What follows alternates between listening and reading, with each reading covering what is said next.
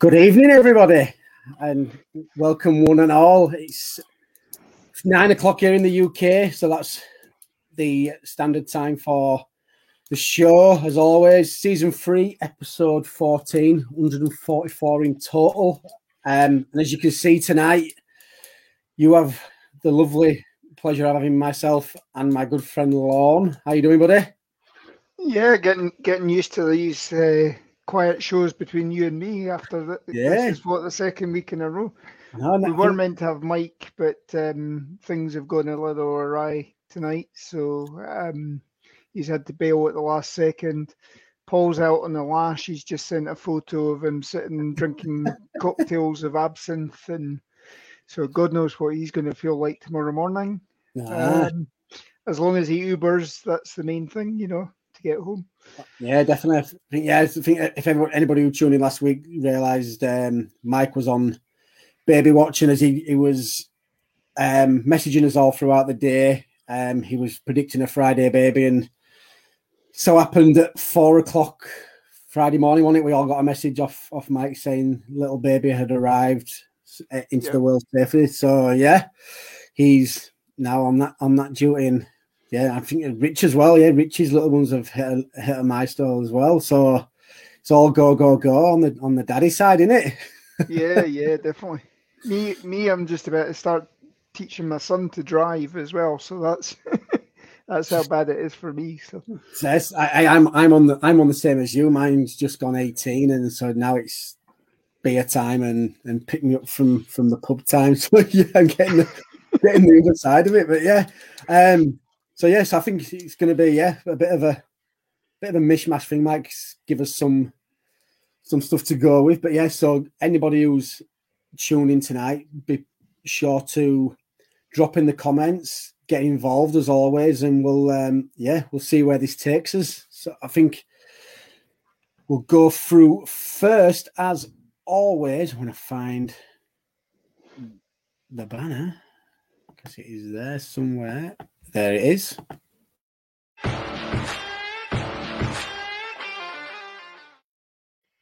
So quite a few bits and pieces to get through. Obviously, sadly, it's bye week for us, so we, in terms of any Cowboys action on the field, but get anybody who's had a few nicks and bangs, get them back up to speed. So Dak is on track after he left the stadium last week in a boot, which wasn't a happy sight for anybody. I don't think the last thing we want is Dak on any kind of injury watch. But yeah, from the looks of things, it's going to be okay for the Vikings game next week. I think the bye weeks come at a really good time. Obviously, with this, I think at the start of the season we were probably complaining that the bye week was so early, but with what's happened in the last game, I think it's a fortuitous time.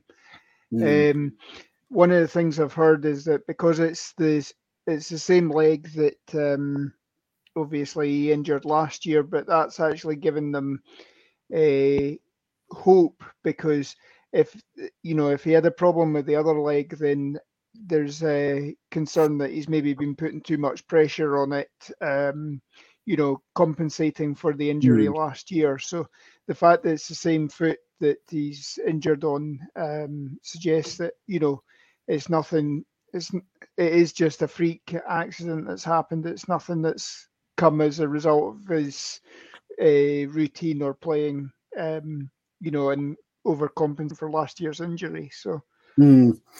No, definitely. I say, it wasn't good to see on it, but fingers crossed. Like I say, it's just a precaution, and we've got no to worry about. Kennedy is in put my teeth in concussion protocol. That's another one. That's another one of the defensive players that we don't want to see out. He's done well. He's stepped in, and the stage of the season we're getting at to now, nicks and bangs are going to happen. But when there's players like this that are making big plays, the last thing you want to see them out. Yeah. I mean, again, we've got players that are coming back, already activated the 21-day practice window for Joseph and what have you. So if Kennedy does have to sit for a while, obviously you got Joseph. You could swap them about on the IR. We basically have to activate Joseph after 3 weeks, otherwise, he remains on IR for the rest of the season. So again, it's maybe good timing. You've got the bye week that you can rest him up, and hope he can be back. If not, you could always switch them around and sit Kennedy for 3 weeks. Yeah. Give Joseph a chance to get some reps. Yeah, you're saying that's the one Mike threw on the list there. So yeah, so we take a nice sideway step. So another biggie for us who seems going to be okay for the Vikings game, Tyron Smith. We know his injury issues have been up and down the last few years, but let's say that still one of the top, you would probably say, 3 top 5 tackles in the game. Last thing you want is him out again and having a patched up line on that side anyway. Yep. I mean, again, you wonder the couple of penalties that he gave up in the New England game. You got to wonder if that's, obviously there was concerns about his neck and shoulder. The Cowboys said it was favourable. It's obviously didn't knock him out of the game at all, but maybe it's something that will take a few weeks to fully recover. And again, maybe obviously the guy that he was going up against was going in low a lot of the time. So Tyron being 6'7" or whatever, as soon as he gets his hands up, it's always going to be quite high on you anyway. But we just need to see. And obviously the ankle, it looked bad when I think it was Zeke or Pollard went over on it and rolled up on it, but he went back into the locker room, got it retaped up, and he was back out. So he'd only missed 2 or 3 snaps. Yeah. And you got to say the 2 or 3 snaps that Ty Nzeki was in on, he actually looked quite serviceable. Now that we've got La'el Collins coming back, you're going to have Terrence Steele potentially should be your swing tackle again. Although, I mean, obviously there's a lot of people clamoring that do you go for the top 5 offensive linemen and use them any way that you need to use them? No, definitely. And then we'll stick on the offensive side of the ball. Michael Gallup, 2 to 4 weeks, he's been predicted to be back. These wideouts are firing all cylinders at the minute. So to add who is our natural wide receiver 3 back into that core is going to make it even more scary. And I didn't think it could be any more scarier than it already is. Yeah, definitely. I mean, the fact that you even saw Malik Turner, who'd just been activated a couple of weeks ago off injured reserve, you saw him getting in the game, and Dak even tried throwing a deep ball to him as well, which I don't think it just bounced harmlessly out of bounds or whatever. But the fact that he was getting in on the game plan as well, bringing back guys like Gallup. I mean, all these guys that are coming off IR at the moment is going to give the front office and the coaching staff real concern about what roster moves do they make to release players. But nice. It's definitely an interesting time. I think we're going to touch a little bit more on Gallup in a bit as well. So I think the last bit of news that we've got, Tank and Gallimore estimated to be back before Thanksgiving. Now with some of the games that's coming up, that's probably the one that worries you a little bit more, would you say? Yeah.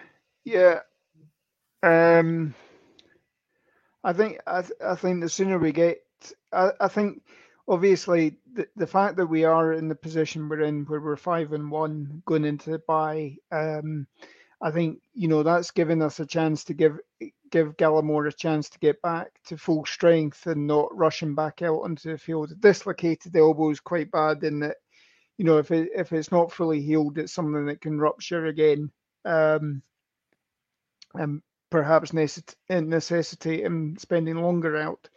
But if he can get back in, get the strength up, particularly offensive and defensive line is somewhere that you actually need, a good level of strength. It's not just in your legs, but you need to be able to push off and break away from any blocks that are going up against you. So, having Gallimore back at the right time. Interesting. What we haven't seen is any talk of Tristan Hill yet. How he's doing. We're now into week 6, so he's now eligible that we could activate him off PUP as well. He seems to be a forgotten man in some respects, but no idea how he's getting on. Hopefully we hear something soon with that as well. No, definitely. So as we said, it's bye week, which is unfortunate for us. So I think a bit later on in the show we'll discuss what it's like being a fan on bye week, what everyone's bye week plans are going to be. So be sure to send us everything in that you'll get up to on bye week. Will you watch Red Zone? Will you watch any other games?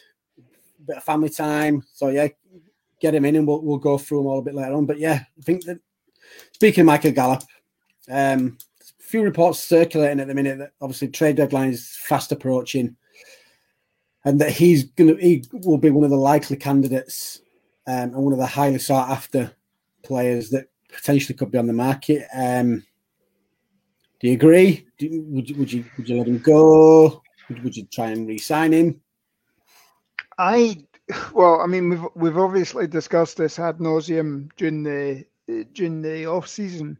I think to be honest, as we've discussed, this offense is very much a pick your own poison. Why would you take away a potential weapon? And as Max Cowboys Talk has come on here and said, Cedric Wilson's good, but Gallup brings a dimension that Wilson just doesn't have. I would keep Gallup, to be honest. This is a contract year for both Gallup and Wilson, so invariably we're probably going to lose one of them this year.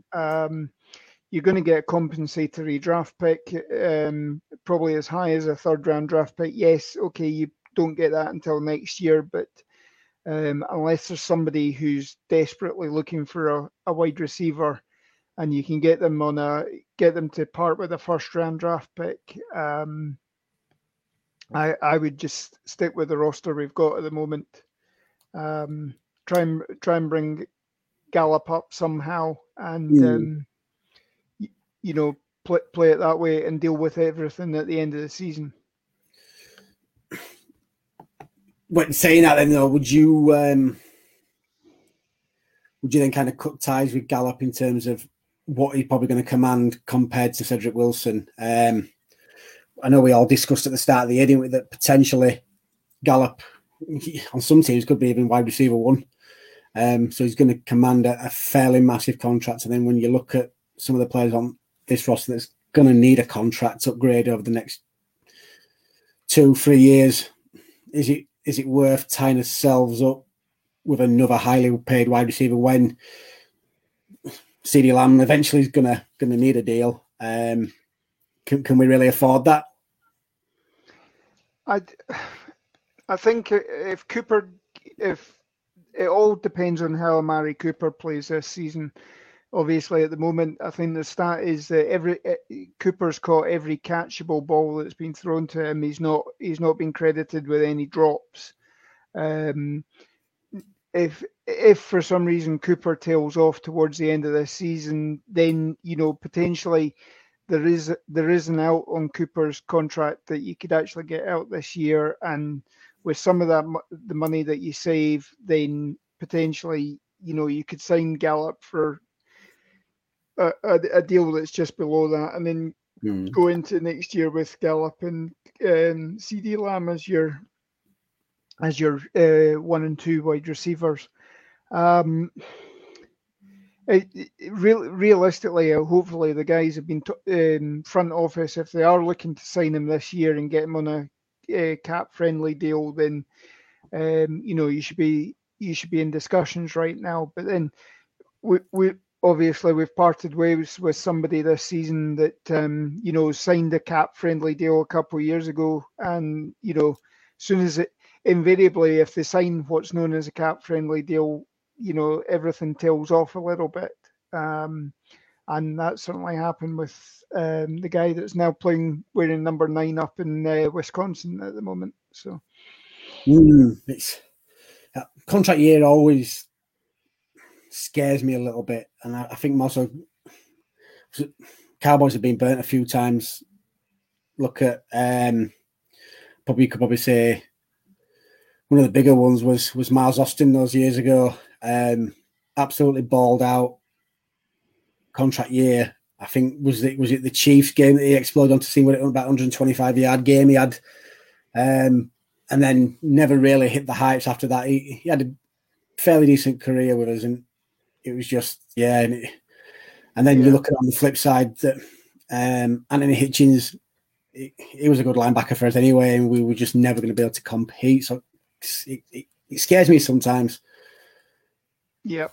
And I mean, obviously, Hitchens has now got picked up a ring with Kansas City as a fairly big feature in their defense as well. So,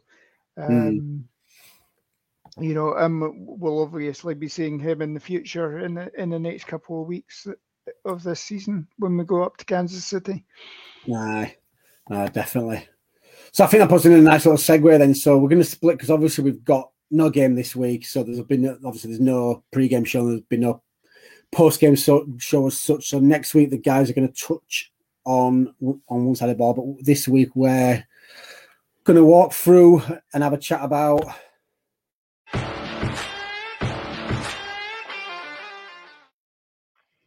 So this bit, a little bit of fun. Like I say, everybody join in, give us your thoughts at home, what you would do. So this week, to keep us tied over, and we're going to look at the offensive side, and we're going to have a little bit of fun. So we're going to kind of have a mini awards ceremony as we do bye week. This is going to be fun. So as you say, the guys are going to touch on the defense next on Tuesday.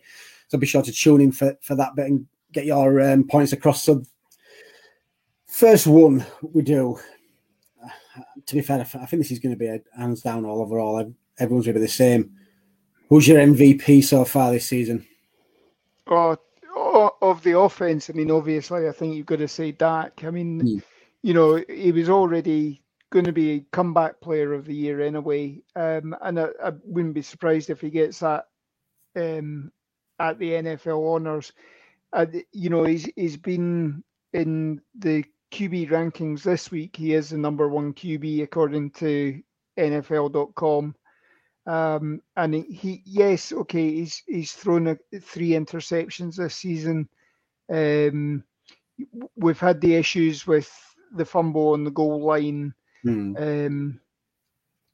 Now you could argue should we have even been trying to QB sneak on the 4th down, because we actually scored on 3rd down when he was lying across the line and the ref pulls everybody up and he's lying there. I mean, obviously the debate this week is, can you put a microchip in the ball and have a laser going across the goal line? Again, that's something else that you got to load the pylon up with, that Zeke can then bang into as he's hitting the pylon. But I mean, he was across the line there. That should have been a touchdown, and we shouldn't have been talking about the fumble on 4th down. But I mean, this game actually, if nothing else, it showed that it just builds on his resume, that he has the team believing that they can do it at any point in time. And we're not seeing complete collapses this year where we have in previous years. So I think the fact that having Dak on just cements him being the team MVP this year, I think. Do you know, funny you should touch on that, because I'm surprised that they don't have any kind of, like, we'll say goal line technology. It seems to work pretty well over here. in the Premier League, don't they? For our American viewers, if they're not aware, kind of what the Premier League does is got sensors kind of in the goal area, and there's a sensor in the ball. So if the ball crosses the line, it kind of sends a signal to the rest watch and buzzes on his arm to let him know that the ball's crossed the line. So there's no need to kind of look at VAR that's used now, which is really, I say, to say that the NFL's kind of pushes technology into the new direction. I'm surprised they're a little bit behind on that one, to be honest. Well, I mean, the story is that Tex Schramm in 1988 had actually advocated it there, but then said that, you don't want the game turning into a bit of, Sky War. I think it was Sky Wars was the reference, not so that he wasn't infringing copyrights, but, obviously the technology has moved on sufficiently in the last 30 years that it should be something you should be thinking about. And I mean, this is the second time this season that we've had that. So I wouldn't be surprised if there's some sort of motion that gets put to the competition committee next year by the Cowboys. Obviously, we've got Stephen Jones on the competition committee, so it's maybe something he'll raise. But I mean, we've been done twice this season on Dak actually being in the end zone and the refs ruling that it wasn't a touchdown. So yeah, no, definitely. I think just to touch back on Dak, Dak's definitely for me, and so DJ Dog put on there his work ethic as well, but also off the field, he's such a class act on it and such a class act off it. NFL UK touched on it on their Twitter page today that he's been writing ask for help on his wrists. He was battling with mental illness to obviously let them know that their lives matter and that they're not alone. And these players have such a massive platform, and things like this do help. And sadly, people go through things like this, and so the awareness needs to be raised. And some players you just don't see kind of doing it. And like I say, that the platform they have, it's such a massive thing. I mean, people shouldn't ever feel that they're alone and they've got someone there to talk to. So someone who's gone through a lot of things in his life, obviously doesn't want to see people suffer in kind of the ways that he does. So fair play to him. Like I say, the league could do with a lot more class acts on the field and as well off the field. I put my teeth back in. It's really nice tonight. Yeah, completely agree. I mean, if you think that, Dak's brother, obviously, Dak even had a bit of depression last year during the COVID, during the pandemic, where everybody was in lockdown, and he wasn't able to see a lot of people other than his close family that were around and what have you. He actually said that he felt depression stepping in on him. You got Michael Gallup, whose brother committed suicide a couple of years back as well. So, obviously it's hit the team in the last couple of years. It's something that should be raised awareness, and even something like that. Yes, somebody watching the game and just seeing that on his wrist. I mean, that's even if it's not being a verbal discussion about it, something like that is bringing awareness, and hopefully it gets people talking and thinking, right, well, let's not take the ultimate step, let's seek and get help first. So yeah, I think sometimes a lot of the sayings kind of say about it, don't it, that sometimes it's the little things that help. Like you say, it doesn't have to be this huge I don't know, advert across the TV or something like that. And I don't mean that in kind of in a disrespectful way, like I say, but sometimes it just takes something like that, like someone who's into the NFL, who's going through a tough time, sees Dak Prescott doing that, and like I say, hopefully makes them think, do you know what? Yeah, I've got avenues I can go to, and I know we advocate quite a bit as well that if anybody feels lonely, I mean, our inboxes are always open. Twitter, Facebook, anything, just and it's everyone can do something to help. I mean, it's not hard. Yeah. It's not hard, is it, to sit and have a conversation with someone if someone's feeling a bit down, or like you say, it's not taking anything out of your day. It's just being a decent human being, isn't it? Yeah, definitely. And I think, like I said, because they're looking for the comments that we put up here, and our good friend Valente said Dak NFL MVP as well. DJ Dog, all the same. So we'll move on to one that could, I don't know, this one be the kind of the one that throws up a few different comments? So offensive lineman, who's been your MVP lineman or your favourite one so far? I think obviously, what we've seen from Zach Martin, I think would be my bet. Obviously, you've got Tyron Smith back and he's playing healthy. That's been good, but how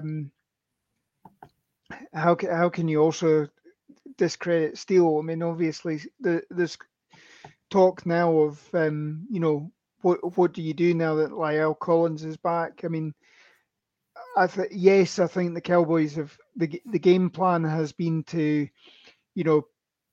help him out in some respects so that he's not one-on-one. But you look at if you look at my Twitter stream, I retweeted something that was Brian Baldinger showing off what Steele was doing against Matt Judon in the New England Patriots game, and he was manhandling somebody who was basically has 6.5 sacks on the season so far. Mm-hmm. Was a big part of their defense. And yes, okay, Belichick was scheming to stop Zeke more than anything else, but he was still moving Judon around the line. I'll stick with Zach Martin though. I think he's been the best offensive lineman we've had this season so far. I'm going to jump on Steele just for the fact that Zach Martin always gets a lot of accolades, and rightly so. I mean, I think we've all said on this show that he's going to go in the Hall of Fame without a doubt. But I think more so Steele just for the fact that we and not to harp on what we spoke about before, but when Tony Romo went down and Dak came in, and it was that next man up and take your chance, and that's what Dak did, and that's what Terrence Steele has done. I've always said it's probably not easy just filling in on this line, especially with it being such a dominant force and being rated over recent years as the best in the league. So I think that adds that little bit of pressure. But just to come in and I know I can't remember if was it Graham that mentioned it, that obviously when La'el Collins comes back, he will probably take Steele's place. But I think the conversation is going to be a hard one. I think it could be a split room. I would think that La'el Collins will probably get the spot back.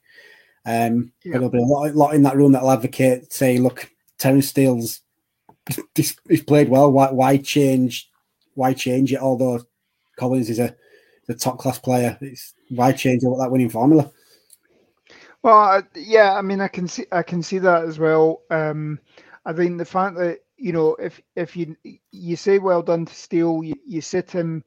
Obviously, we've seen there's issues with Tyron Smith, who's obviously, if the ankle isn't 100% by next week, then you might see Steele moving across the left tackle. He will now be the swing tackle ahead of Ty Nzeki.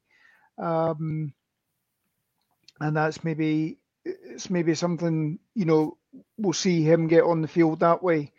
I think, as long as La'el Collins hasn't, obviously La'el's been training the last couple of weeks. He's been able to do conditioning work within team practices. He's not been allowed to play, but he has been doing the conditioning work with Britt Brown. So he should be ready to hit the ground running. It's obviously just getting back in sync with the offensive line. I think that's something. But I mean, just the fact that even as early as pre-season this year, games 1, 2, 3, and 4, we were sitting here going, "Oh God, what we're going to do for our swing tackle?" Because we weren't impressed with Steele at that point in time. It took a lot of balls, I think, in some respects, for the Cowboys to actually stick with Steele after the off season. Obviously, we only saw the stuff that was happening in the games, and yes, when it's a mishmash of players, all trying to audition for a position, there isn't any cohesiveness. But I mean, as soon as we got past Tampa Bay and it was announced that La'el Collins was suspended for 5 games, then Steele stepped in, and I mean, we were all sort of going, "Oh my God, what we're going to do for the next 5 weeks? That's going to be the weak point." But I think he's seriously manned up, and this has been, he should be on the team for the next couple of years at least. And it's a viable option if when La'el Collins is getting to the end of this contract, you maybe don't extend him. You maybe look at Steele for the, particularly if he carries on this curve, and looks to improve the next couple of years as well. It's maybe time to move on from one of these guys. No, definitely. We have got a comment in from DJ Dog, but I'm going to hold off on it just for now, just because that question does come up in a bit, so we'll whack up. But trust someone to try and throw a spanner in the works. For G, what does everybody think about this? Who's tuning in? I'll let you run with it first, Lorne, and see what you say, because I feel like I bashed Williams a lot this season, so somebody else can have a go. Yeah, I mean, to be honest, I think one of the things, this is a lot of people having a bit of short-term memory. I think when Collins was playing guard, a lot of people were questioning whether he would actually be better as a tackle, because there was some good plays where he was, when he was coming out and sweeps and power runs where he was pulling. That was where you were seeing him doing a good job. You were seeing him hitting the first man, breaking off that and taking out safeties or whatever. When he was playing as a pure pocket passing guard, I think a lot of people had issues with his technique there and suggested that he would be a better tackle. Again, I've wondered whether Williams is probably better suited as a tackle as well. It's something I've voiced quite a lot that, why were we using Williams as a centre when he was probably, should be a consideration for swing tackle. It's difficult when you spent the whole of your college career playing one position to then come in and try and change your body, try change your techniques and understanding of the offensive line. But I think Williams in some respects has had a bad rap with all these holding calls, but I mean, holding happens on every play. It's whether the refs call it or not. And as I said a couple of weeks ago, if you're losing the battle and it's a choice between 10 yards or your quarterback lying on a stretcher getting carted off the field, you're more likely to take the holding penalty. You can come back from 1st and 20. You can't come back from Cooper Rush and as your starting quarterback for the next 6 weeks or whatever. No, I agree, and I think it kind of was a little bit touched a few weeks ago, wasn't it? Where there was rumours going around that the Cowboys had asked Zach Martin to play left tackle, and he said that he didn't really want to shift over there. And you touched on it there with Williams, and I agree in terms of that. And I know we harp on that our second love in American football is the Texas Longhorns, but so we've seen him play a lot over the last few years. And he was one of the better offensive linemen in the in college football. And like I say, why move him into a position that he's not really accustomed to? Yeah, he played there a little bit in college, but his predominant position was a tackle. So why take that away from him? And could that be why we've not really seen the best of Connor Williams since he's come into the league? Yeah. Yeah, I mean, you got to imagine year one when he came out, he had that build of being an offensive tackle. Guards are generally a bit stockier, a bit stronger, and you saw that in between the two off seasons, there was he'd obviously spent a lot of time in the gym reworking his body, became that stocky guy, but I mean, he doesn't seem to have the strength that Zach Martin has. Now, whether that's technique as well, or because you can have all the strength in the world, but if you don't know how to use it on the field, who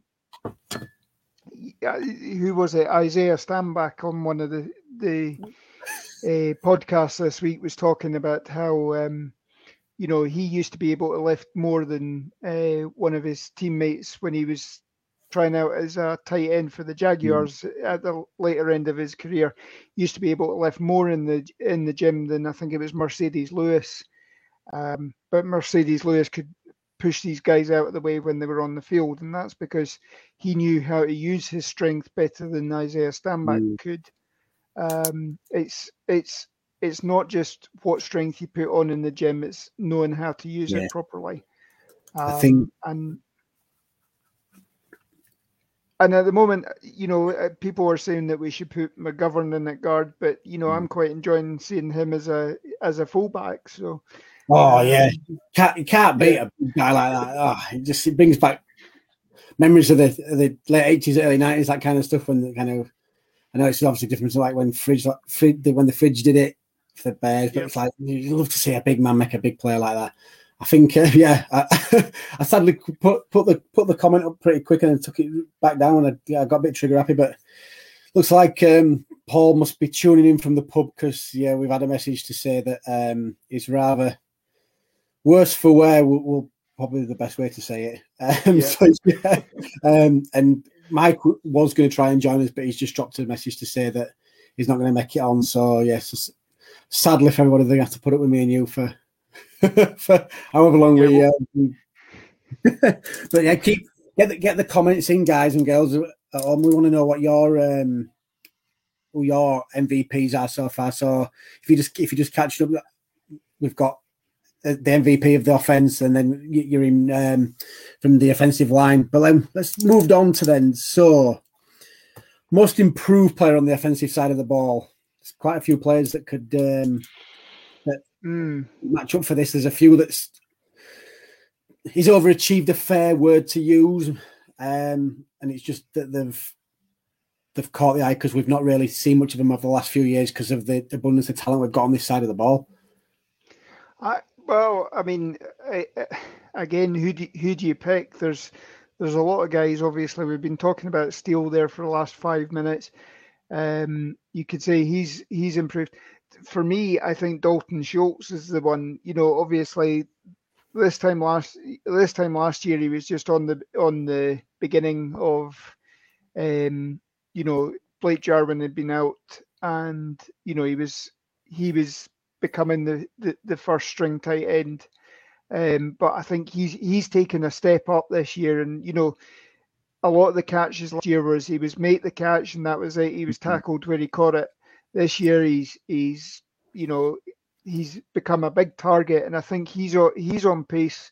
If you're talking at the moment, we've got Lamb and Amari Cooper being up for 1,000 yards. I think he's on a pace to be just there or thereabouts as well. So I mean, potentially you've got You've potentially got Zeke and Pollard both being 1,000-yard running backs, 2,000-yard receivers, and 1,000-yard tight end. So I think Schultz for me, I think has been the one that's taken his to the next step as well. And I think they I know, especially from me, and we'd had a few chatters in some of the build-up shows, that the tight end position, was kind of ripped apart a little bit on it in terms of saying it wasn't probably good enough, but because of the wide receivers and the backs that we've got, that we could probably get away with having maybe a bit of a depleted tight end depth chart, but they've both definitely stepped up. Like you're saying, if 1 week if it's Schultz, and then if he's got a bit of a quiet game, and it's just they're taking it in turns out there, and that's what you like to see.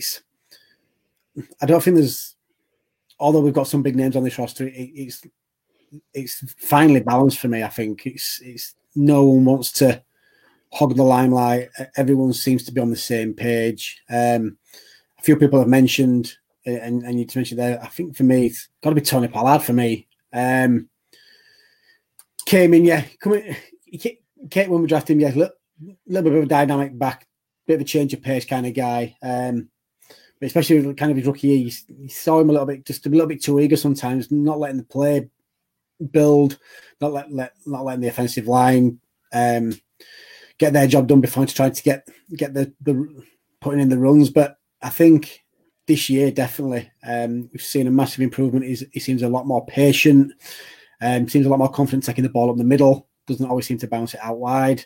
And like I say, how often do you get a backup running back that's on pace for 1,000-yard season?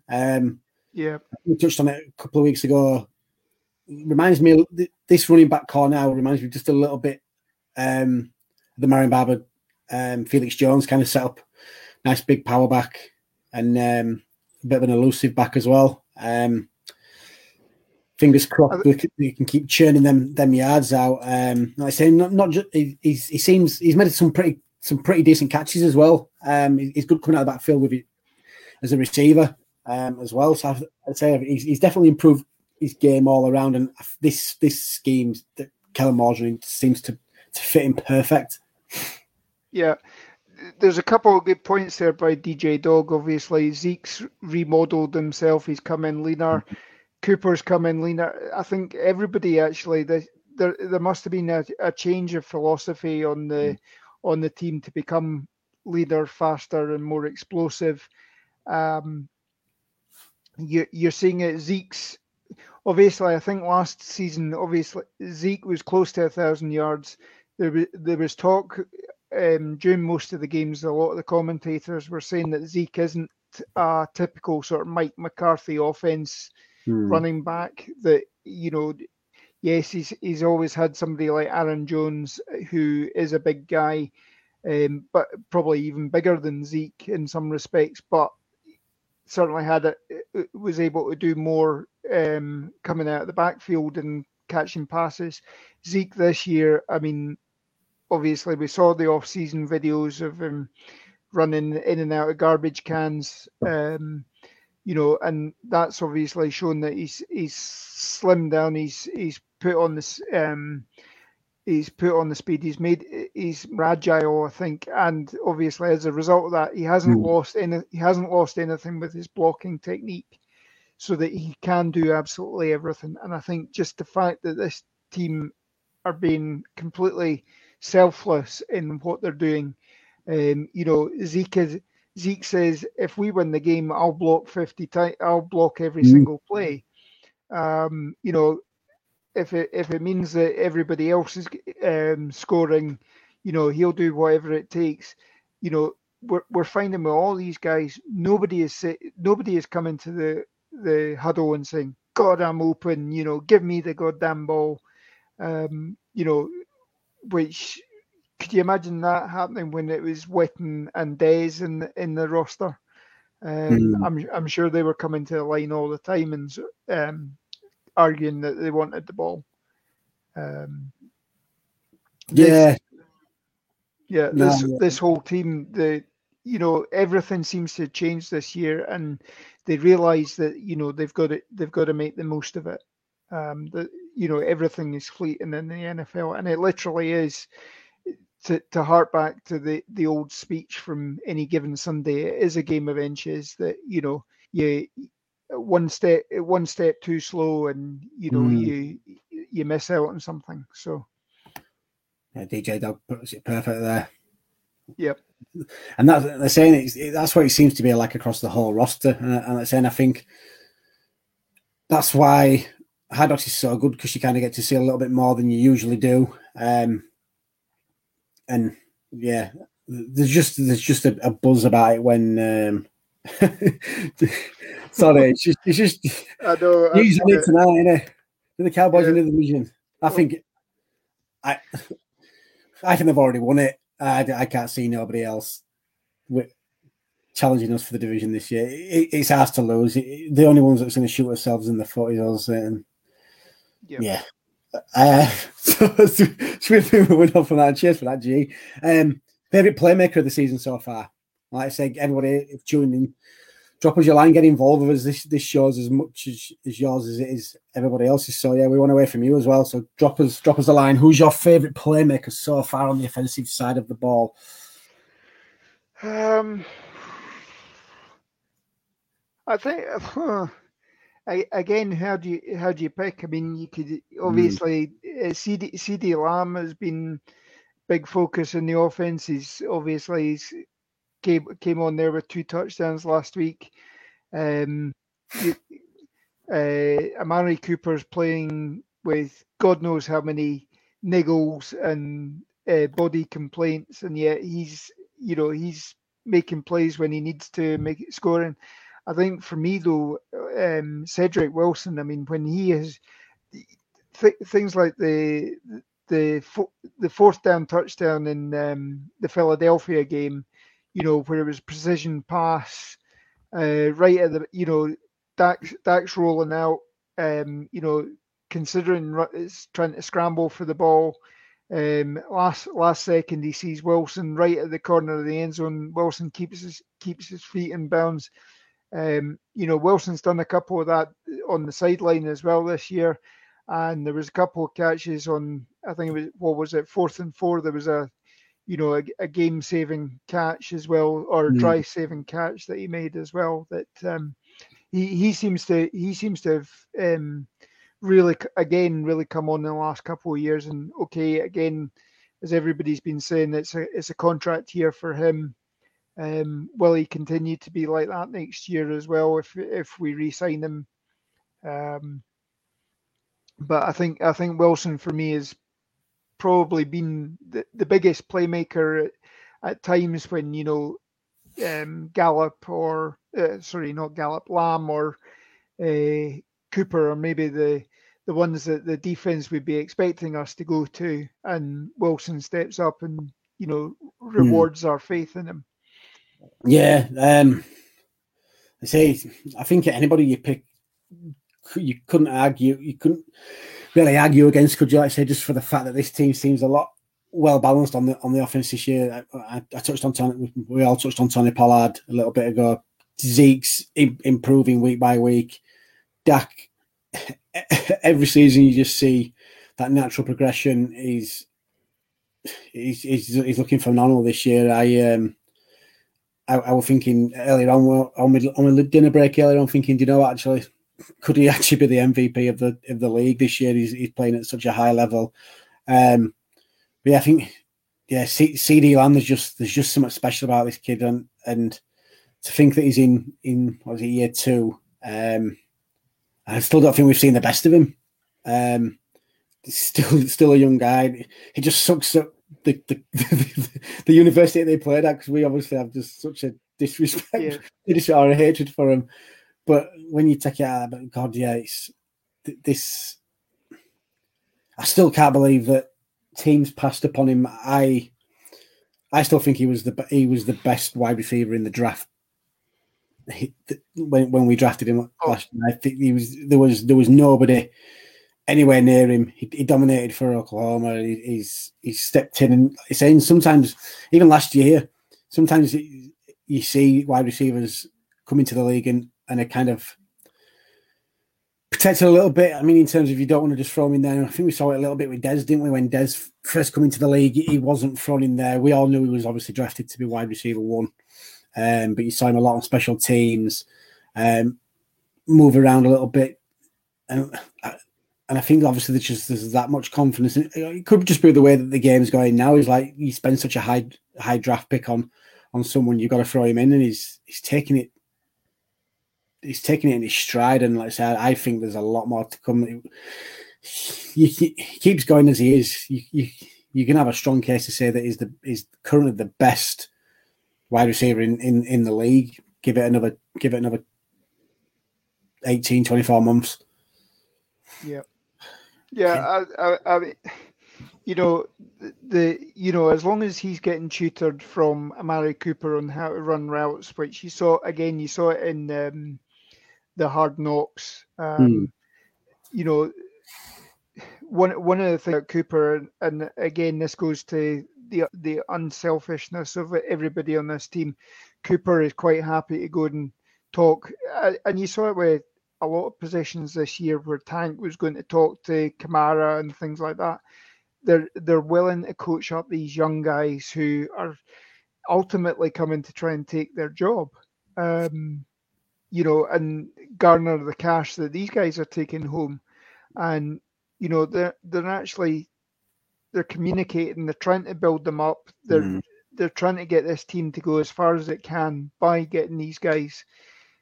Not worrying about the long-term future, but build the team, get it going. And this one here, I think it's Ruggs, isn't it? Though I wouldn't have taken either of them. I was jumping for joy when Lamb dropped in our laps. Obviously, we weren't expecting us to actually pick him, but when a guy like that actually drops into your lap, you've got to take him. And that faith that we've put in him has ultimately been rewarded and should reward us for the next couple of years as well. No, yeah, definitely. Like I said, DJ Dog puts it perfect there, and I think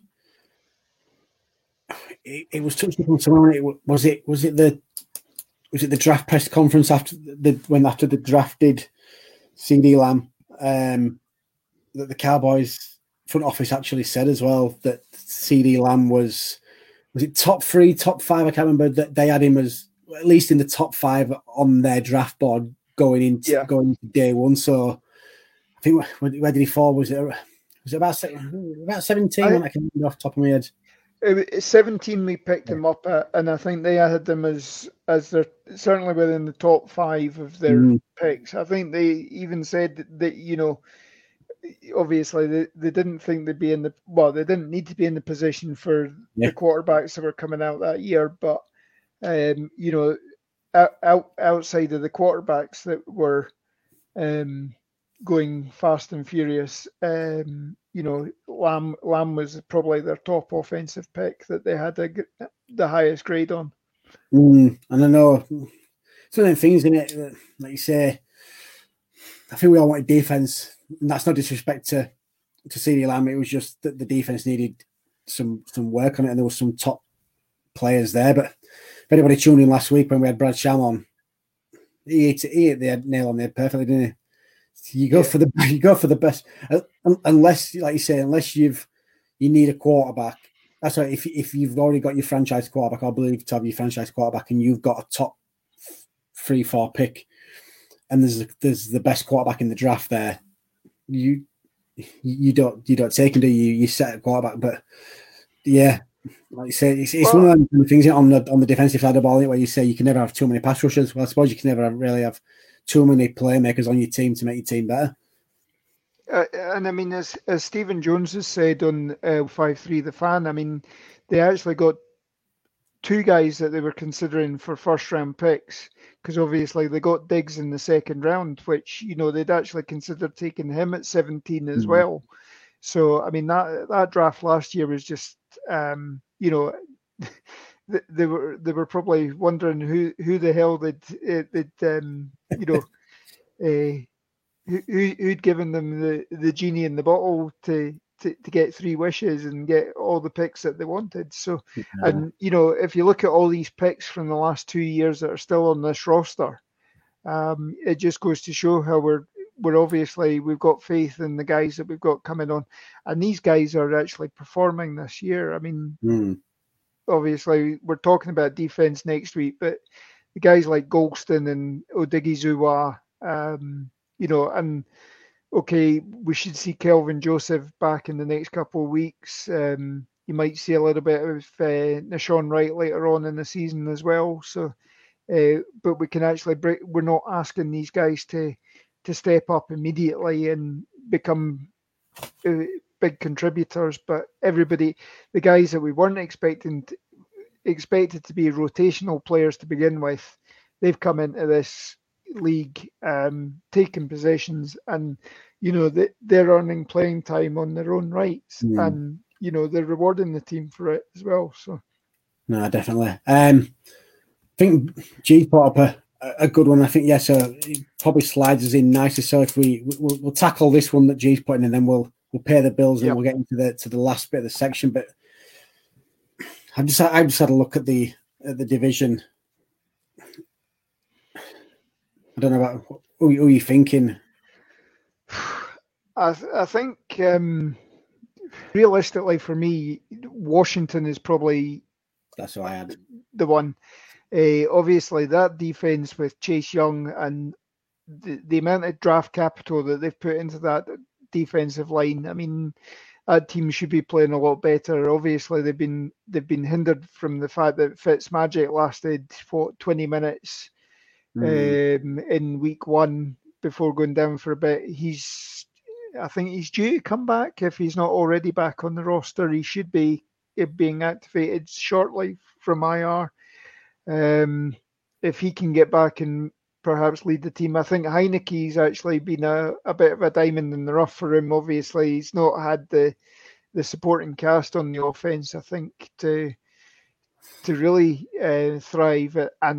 But I mean that defense last week. If you look at the Pat Mahomes last week, I mean, what was it? He had 3 interceptions or something like that, or three turnovers to begin with, and it actually looked like Washington were going to maybe produce an upset last week before Mahomes actually settled himself after half time and blew them away in the second half. So, Washington are certainly dangerous, I think.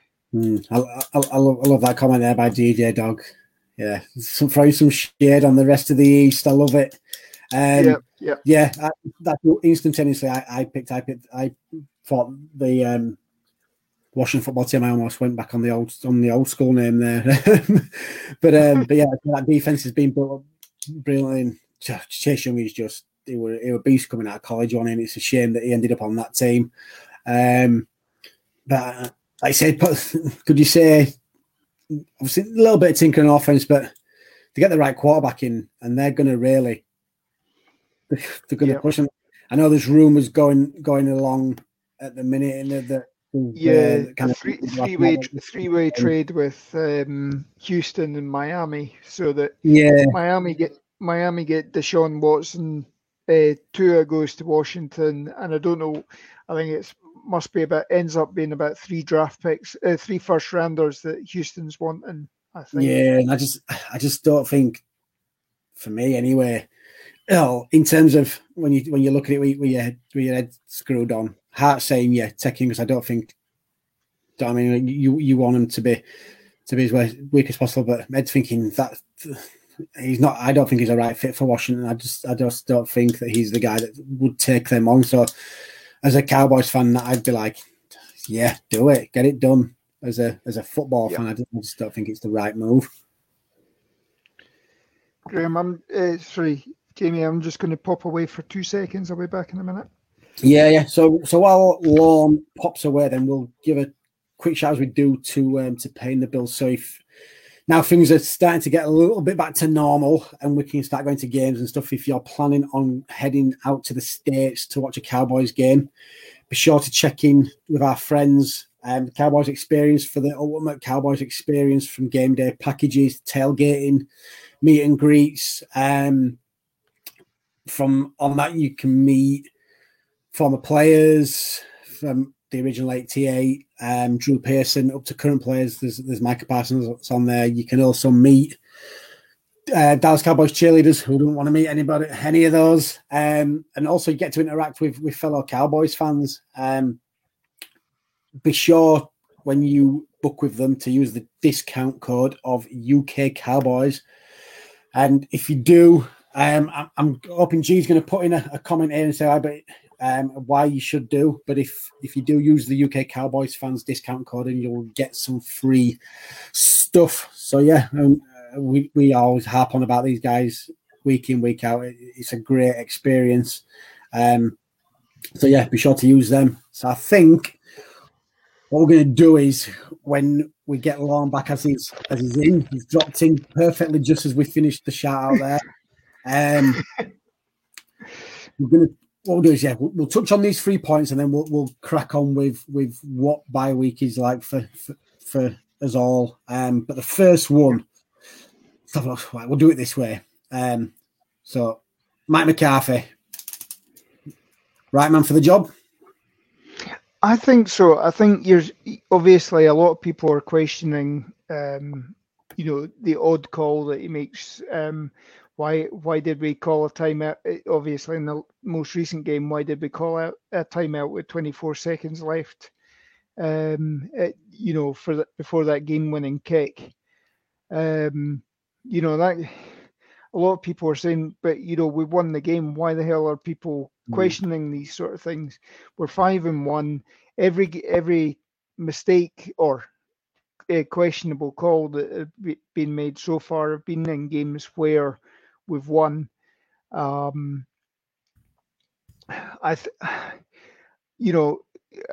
Obviously we've got two very bright coordinators in Dan Quinn and Kellen Moore.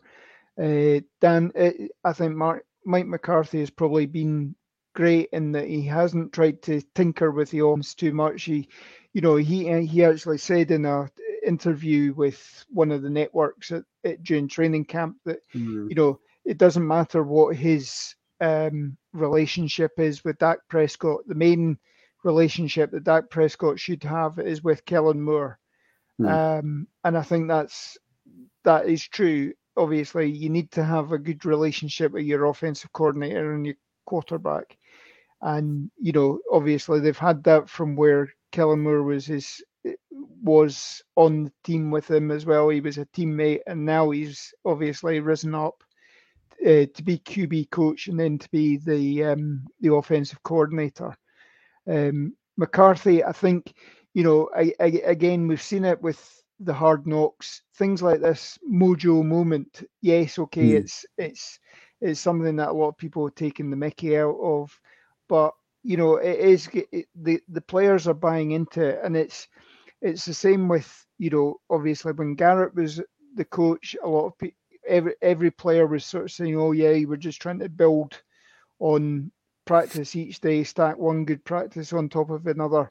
This is another thing that the team are showing this year, that you got to be ready to step up when the game's on the line. You got to be ready to step up, and I think all of these guys, again, it goes to show with the unselfishness as well. These guys are saying, I'm ready to step up if I need to, but I'm not arguing that I need the ball, and I think that's I think what Mike McCarthy brings is that he can be a leveler for everybody, so that nobody is getting too big-headed about how they're playing. Yeah. Obviously, you could question whether people on the defense are maybe taking this. Obviously, McCarthy on Monday night said that he told everybody to be careful this week. Look after each other. Don't do anything that will get you in hot water. And obviously, we then see the news about DeMonte KZ, which as it's been talked about, all these guys, because they're in the NFL, they've got numbers that they can phone. They can get free Ubers. Don't even have to pay for the Ubers. The NFL pays for it. And if you're there's guys that you can phone, and they can even bring a friend, and that friend will drive your £100,000 car back to wherever it is you're going as well. If you've gone out and you've suddenly had a drink and thought, well, I shouldn't be back, but where I've stored the car's not safe, there are ways around it that these guys have that obviously you and I don't have. They don't have, we don't have that sort of resource. But how something like that can happen with the Cowboys. I mean, why somebody's not bringing up the story of Josh Brent and Jerry Brown? Obviously, that was a really bad story from the Garrett years, where obviously during the bye week they went out drinking. One of them Josh Brent totaled the car, killed Jerry Brown, and that's something he's been living with ever since. But I think McCarthy. Yes, I think McCarthy's earning is. I think he is a good coach, and yes, a lot of people are saying, we may have to get rid of McCarthy at the end of the year if we want to keep Kellen Moore on. But I think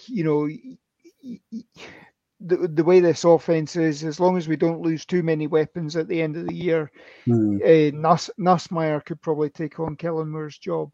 And yes, okay, McCarthy may need to get involved a little bit more then, but Nussmeier's a capable offensive coordinator as well. Yeah, just a big shout out to Brando as well for putting the comment. I totally agree there. No disrespect to Jason Garrett, but it got stale at the end. You could tell. And I was an advocate of that. Had we wasted this talented roster and not kind of kicked the bucket a lot sooner? But I think definitely Mike McCarthy was the right choice for this team. I think it needed someone that had been there before. There was all the talk of the fallout of between him and Aaron Rodgers, but that's what happens when you've got a quarterback that's up there in definitely inside the top 10, if not top 5 of all time. They're going to push. Just think. I mean, people were asking. Yeah, I mean, people were demanding that we at least interview Urban Meyer, Lincoln Riley, whatever. Look at how Urban Meyer has been this year. I mean, God, he's got a fascination with tight ends, obviously, but wow. I like how you played. Obviously, he brings Tebow in, and then he obviously goes out to bars looking for tight ends as well. I'm throwing the shade out tonight on that one. But yeah, I think it's going to make a sideways move into the kind of the next one we're going to do. But I think, that especially when we're not in a rebuild as well. So why? And this is no disrespect to kind of like an Urban Meyer kind of hire, because if you're going to hire someone like him, then why not do it like the Jags have done at the start of a rebuild? Don't bring in someone that's got no even NFL experience whatsoever, kind of thing, into a team that's prime. Like say, a couple of additions there and there, and this team is primed for a long run at the big dance at the end of the year. And I think it's gonna end up at. Well, fingers crossed. Ultimately, I always saw it as he was kind of the not so much, probably the bridge is probably the wrong word to use, because I don't think he's a bridge in terms of we're settling for him. He's the right guy to guide us forward, to then eventually pass us on to Kellen Moore, which then shuts us into the final part of this segment. Anyway, Kellen Moore, what do you all think of him as a play caller? I mean, I've always thought that, Kellen Moore has been good. Obviously, the last couple of years we've had offenses, even with the down year last year, we had an offense that was at least in the top half of the NFL. Prior to that, we did have the number one offense at one point. I think obviously the complaint has always been a bit, and we've always discussed it, has been what he does in the red zone. And I think we're seeing progress this year with the red zone. Obviously, we've had a few issues the last couple of weeks where we can't punch it in from the one on quarterback sneaks, but then that's the referees as much as anything as well. Obviously, I think Belichick last week had given a little bit extra bonus to the referees last week as well. You know, the old moniker that the Patriots stands for pay all the referees in order to succeed, I think is fairly apt.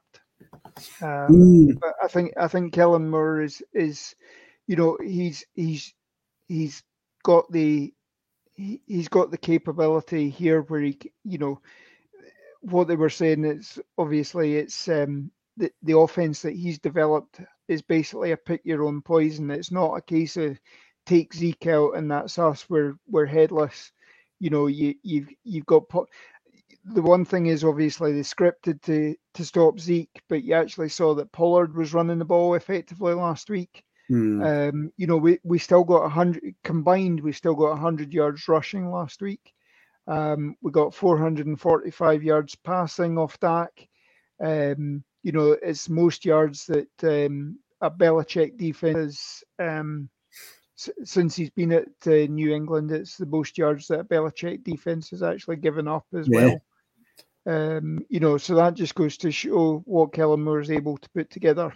Obviously, he's got the players on the field that he can, you know, he can justify or he can prove that, you know, he's putting these guys in the right position. He's calling the right plays. Could he do that with, I don't know, with Jacksonville? But you can only do with what you've got. And I think Kellen Moore's doing a great job. Yeah, and I like the comment there from DJ Dog. It's like in a lot of sports, in it, and I always like. Everyone knows that I'm a massive Leeds fan when it comes to footy. This side of the world, and we've always been renowned to have a really good academy. And I always think that if they're good enough, they're old enough. Young players always are eager to see the field in any sport. So why not give them a shot? And I think we're reaping the benefits of that definitely this year. Look at how many young players we've seen a lot of the field and playing to a high level. I think the only worry I have with Kellen Moore, and it's nothing to do with kind of the play calling stuff. Think he's a great play caller. He's definitely going to be a head coach at some point. But it's getting to that season now, isn't it, where teams are starting to get a bit trigger happy, and the firing code. We've obviously had the situation up in Vegas, and the Raiders have got rid of Gruden. But it's getting to the point now where teams are going to get trigger happy and be like, you know what, let's pull the trigger and let's look into a new direction. And we're seeing it a little bit in college at the minute. I think that the Cowboys are hoping that Kellen Moore will be the head coach going forward at some point. A little bit of a worry is that the LSU job just come up. I know he turned down Boise, which was his college team, obviously. Growing up. So Jerry and Stephen in the front office clearly were able to talk him out of that. But LSU is a powerhouse out there. I know they're struggling at the minute in college football, but could LSU tempt him? And would you then pull the trigger on McCarthy to keep Moore, or would you risk losing Kellen Moore and saying, well, let him take an interview at, say, LSU and hoping that he's got the desire to want to step into that Cowboys head coaching position once Mike McCarthy steps down? If anybody's going to talk Kellen Moore into staying, it will be Jerry. I mean, look at how McCoy's still with us, and the number of times he's been up for a GM job, and you know, all the time it's like he's being considered. No, wait a minute, he's staying with Dallas. He's still, you know, he could have been a GM of Houston a couple of years ago. Hopefully, maybe would have guided Houston out of the mess that they're in at the moment. But he stayed with us because either Jerry created a new title for him, which had another vice president listed within it, or and obviously had a nice wee pay rise as well. But if Jerry's going to be able to, but then you've got to say that LSU probably have just as many financial backers as well, that they'd be able to offer a similar package. So money wise, Kellen Moore could probably go to LSU just as easily and make the same sort of money, if not more, than he's getting paid at the moment in the NFL.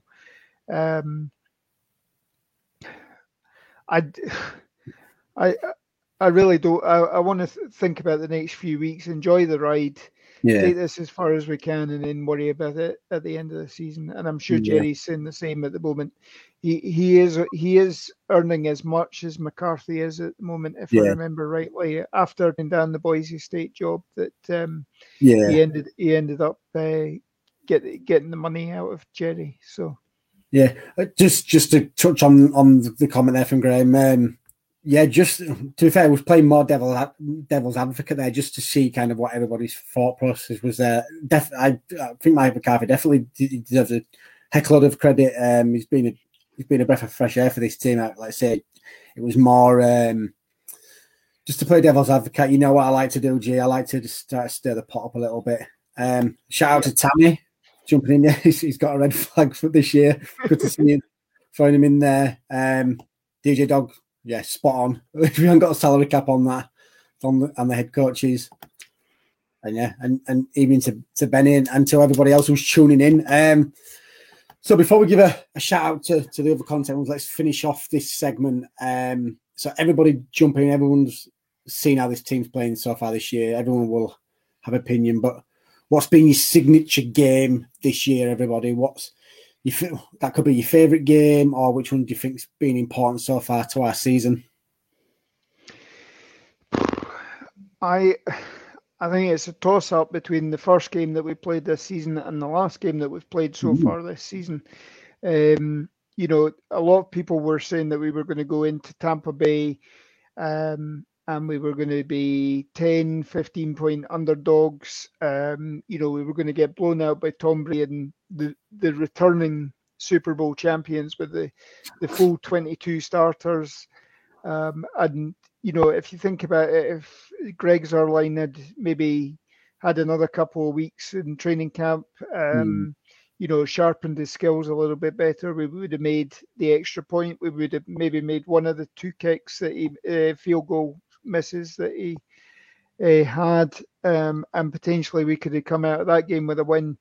Equally, how many times in the past few years have we been in a game like the Patriots where, the refs have been against us with bad calls, like again, not wanting to harp on about it, but that quarterback sneak on third down, that should have been a touchdown.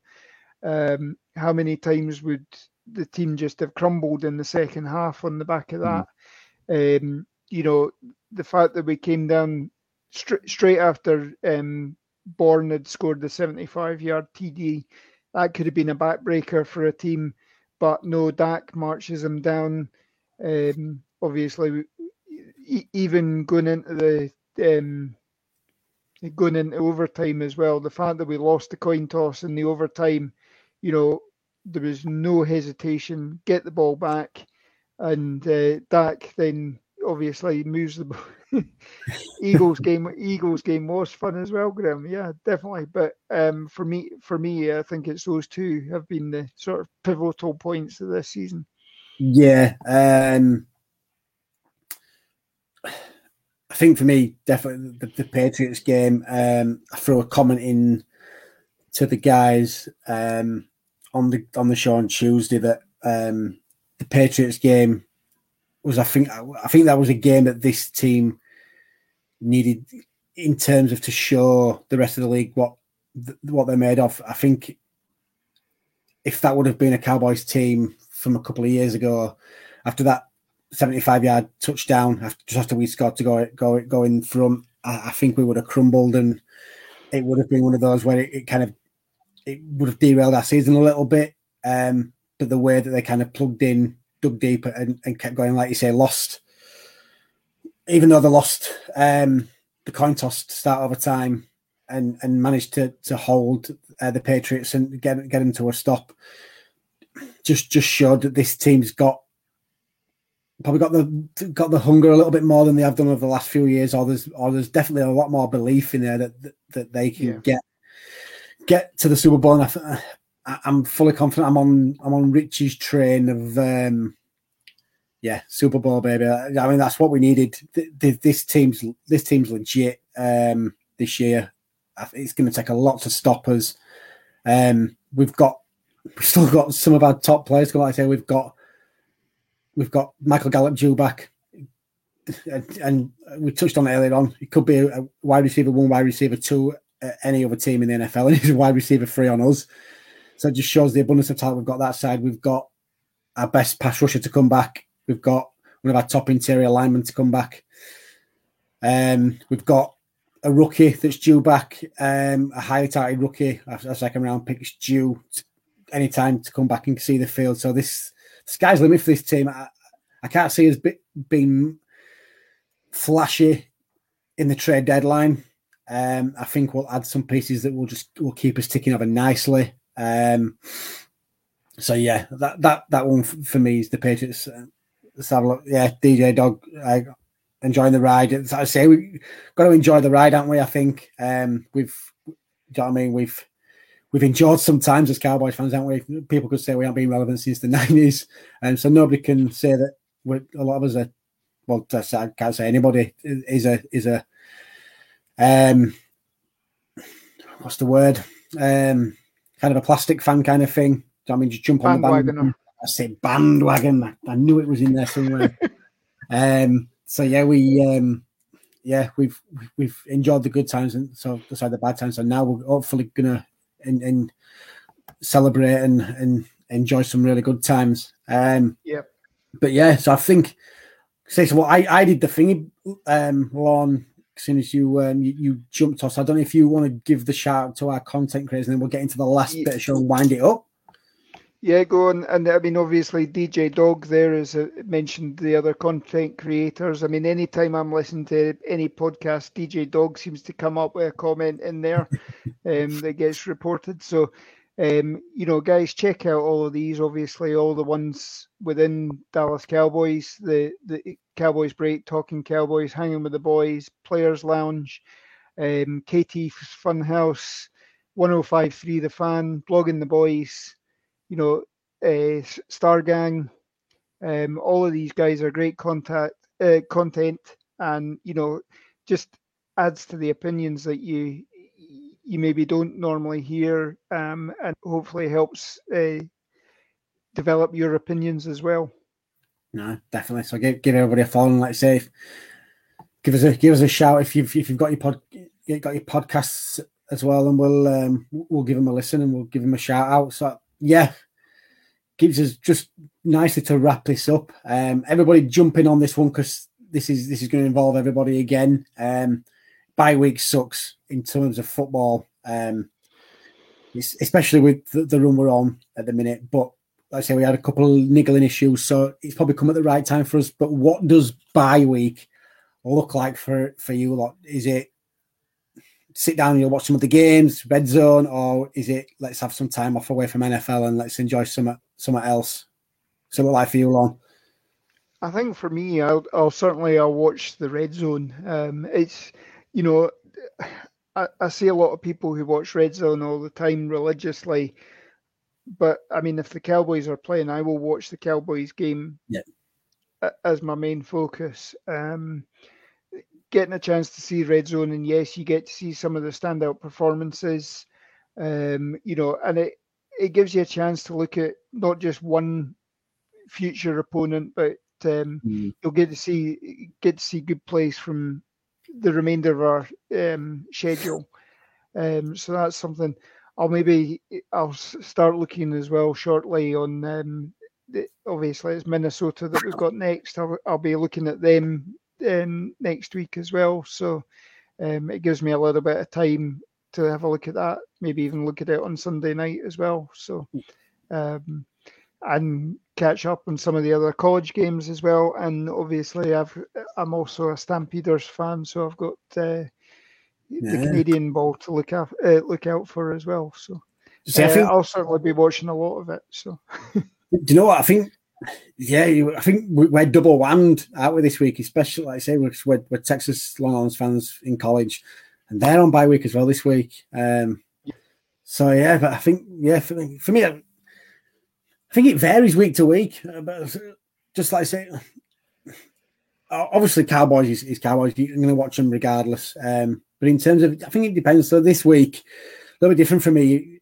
I love my sports. That's rubbed off on my daughter. So now it's kind of like and Leeds has finally got itself a professional ice hockey team. They play down on the same car park as where the Leeds United Stadium is. Their season's just started, so this week for us is Sunday is going to be heading down there. They're playing Swindon this week, so we're gonna go catch their game. And it's also it's the F1 and it's over in the States this week. It's kind of the same time, so it'll be straight back from the game, staying off social media. Well, I say social media. It'll be obviously chatting to you guys while I'm out and about, but yeah, keeping kind of off Sky Sports website. Twitter stuff will be shut down, so I don't inadvertently see the Grand Prix result and come back and watch the Grand Prix and then catch the last bit of Red Zone. But yeah, so let's have what else is. I don't know. DJ Dog. I'm glad someone mentioned it. The Mavericks start tonight. Luka Magic is back. Nice little game to start off the season against Trae Young and the I was going to say the Falcons, but it's not. It's the wrong sport. It's the Hawks, isn't it? Yep. But yeah, so come on, we've got a couple more minutes before we go hit the hay, so to speak. So let us know what's your bye week gonna be looking at. So what you you're gonna be eye on then Lon this week for the games that are on there. We could have got the dog in a little bit earlier. I mean, Paul has Annie in all the time. Yeah. In our Italian Cowboys family. Yeah, I'm trying to think who I'm interested to see. Obviously, there are some interesting games this week. I want to see how the Browns cope tonight. Obviously, Baker Mayfield's out. I want to see I know it's Cincinnati. I want to see how Burrows does against Baltimore. There's a lot of potential good games. The Kansas City and Tennessee game, I think, is going to be a good one as well.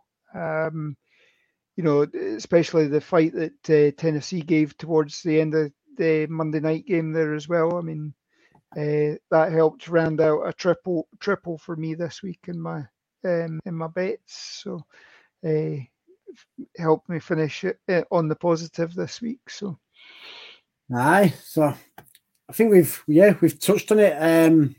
But yeah, thank you to everybody that's tuned in. Like we said, sadly it's bye week for the Cowboys, but I think as fans of the Cowboys, it's come as a good time for us so we can all recharge our batteries and as families can see us before the Cowboys kick back on. Be sure to tune in on Tuesday when the guys touch on the defensive side of the ball for all the stuff that we've been chatting about tonight.